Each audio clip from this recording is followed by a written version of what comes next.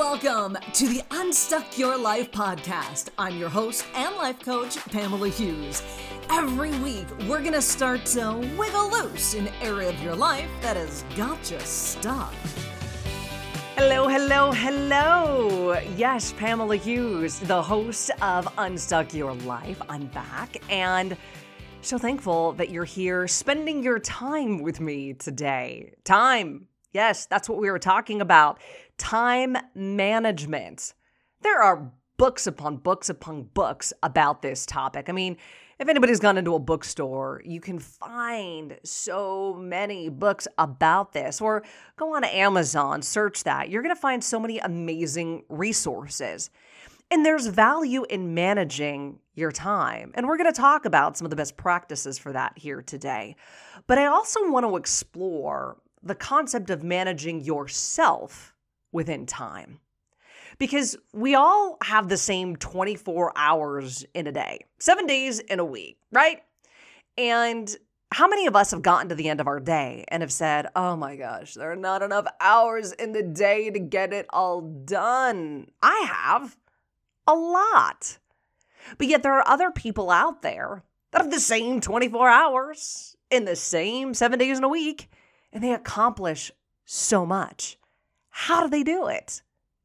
Well, they do it by being aware of how they're spending their time, by being aware of what's costing them time, and being aware of how they're wasting time.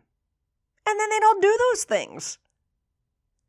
We have so much of our time that we waste, or things that are costing us time that we're unaware of. So in today's podcast, we're going to take a look at some of the things that are costing us time, wasting our time, how we're spending our time, and then make a decision as to whether or not that's how we want to spend our most valuable resource. Because that's what time is. It is a resource. And I would argue one of our most powerful resources. It's a resource that once you spend it, you can never make more of it. It's gone. It's non-renewable. So let's be aware of how we're spending our time, because if we know how we're spending time, what's costing us time, and how we're wasting it, then we can stop doing those things and get some of that time back. All right, let's dive in. So when we look at the things that are taking our time away from us, that maybe we're not deliberately choosing, we just feel like they're happening to us, but once we become aware of it, we can make some different decisions. Top of the list for me is worrying. Oh my goodness. How many of us spend so much time worrying? I do. I have. I've gotten better at it. And here's why. Because worrying provides no value. It brings nothing to the table. It's a waste of time. Worrying doesn't produce anything for you. It's fine to think about what could happen or what couldn't happen, but many of us don't just stop there. We start to spin. And we play out all these worst case scenarios in our brain, and before we know it, we're like, oh my gosh, the sky is falling. And we've wasted so much time because 9 times out of 10, the sky never falls. 99.9% of the time, this guy never falls. Yet we've wasted so much time playing out all these scenarios, worrying. Worrying has no value and it wastes so much time. You know what else we do? We spin in indecision. Oh my goodness, you know this person, right? The person who can't make a decision. But what about this? And what about that? And I've thought about this and I've thought about that. And it's like this analysis paralysis. They can't make a decision because they need more information. I'm going to tell you something right now. You're never going to get all the information that you want because you just don't want to make a decision. Yeah, we have to make decisions in life, and it's important to make informed decisions. So get all the information you need to make the best decision you can at the time. But so many people keep looking for more information and more information and more information because they're afraid to make a decision. Because if they make a decision, now they got to act. Oh, now I got to do something about it. So it's easier for them to spin in indecision. And that wastes so much time. It gets you absolutely nowhere. Next, they don't take action. You waste time, you spend time, and you lose time by not taking action, by not doing anything, by just talking about it or just imagining it. That's great for a period of time to talk about and imagine, but at some point in time, you got to do. You got to act. You got to move. And when you're not doing, you're not acting, you're not moving, you're wasting time.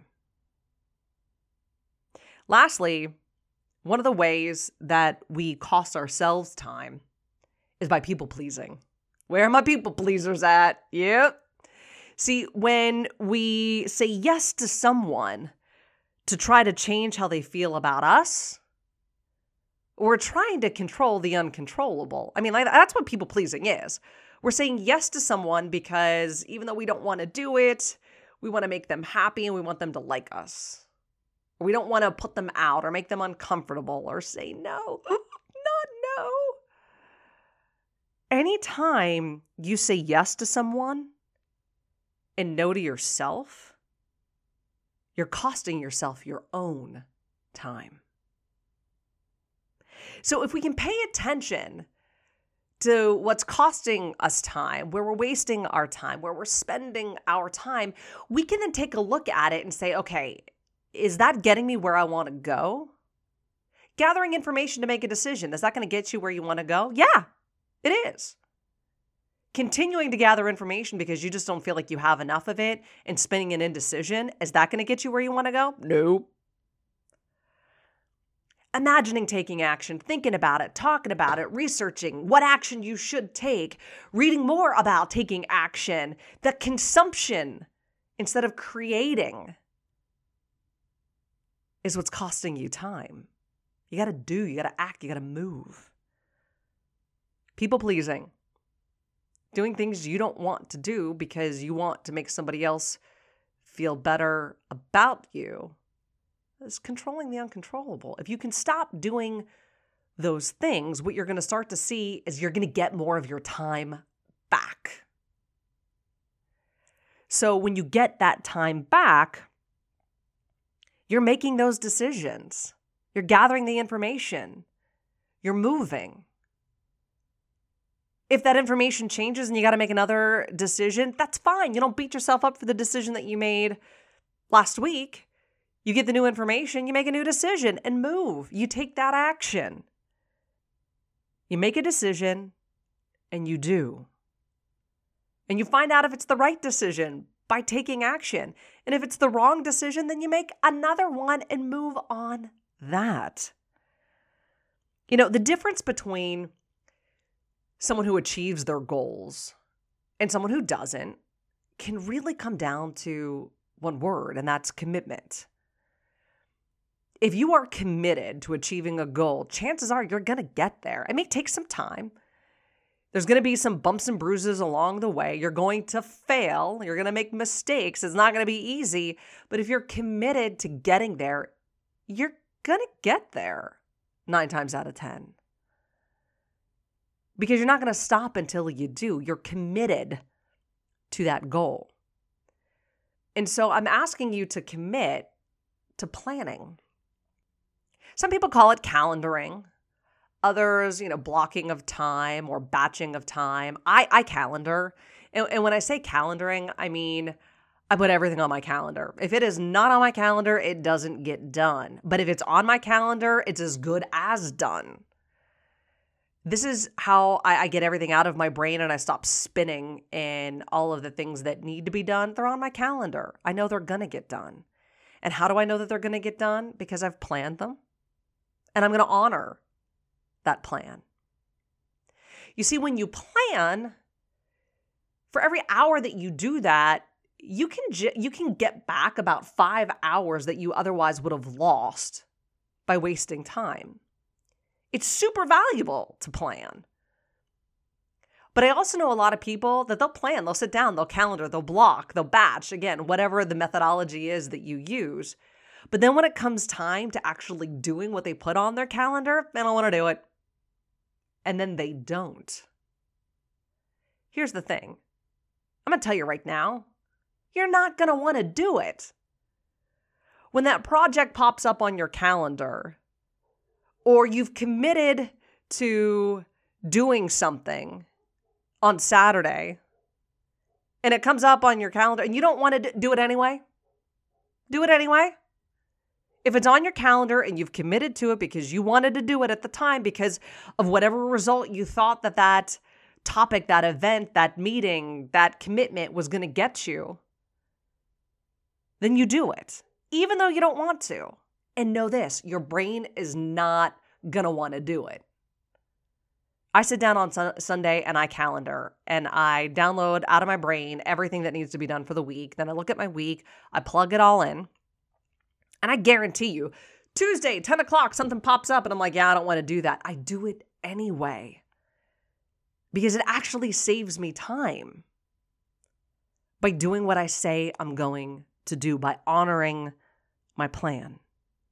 But another thing that people who get a lot done in a day do is they say no. Again, back to my people pleasers here. I know you well.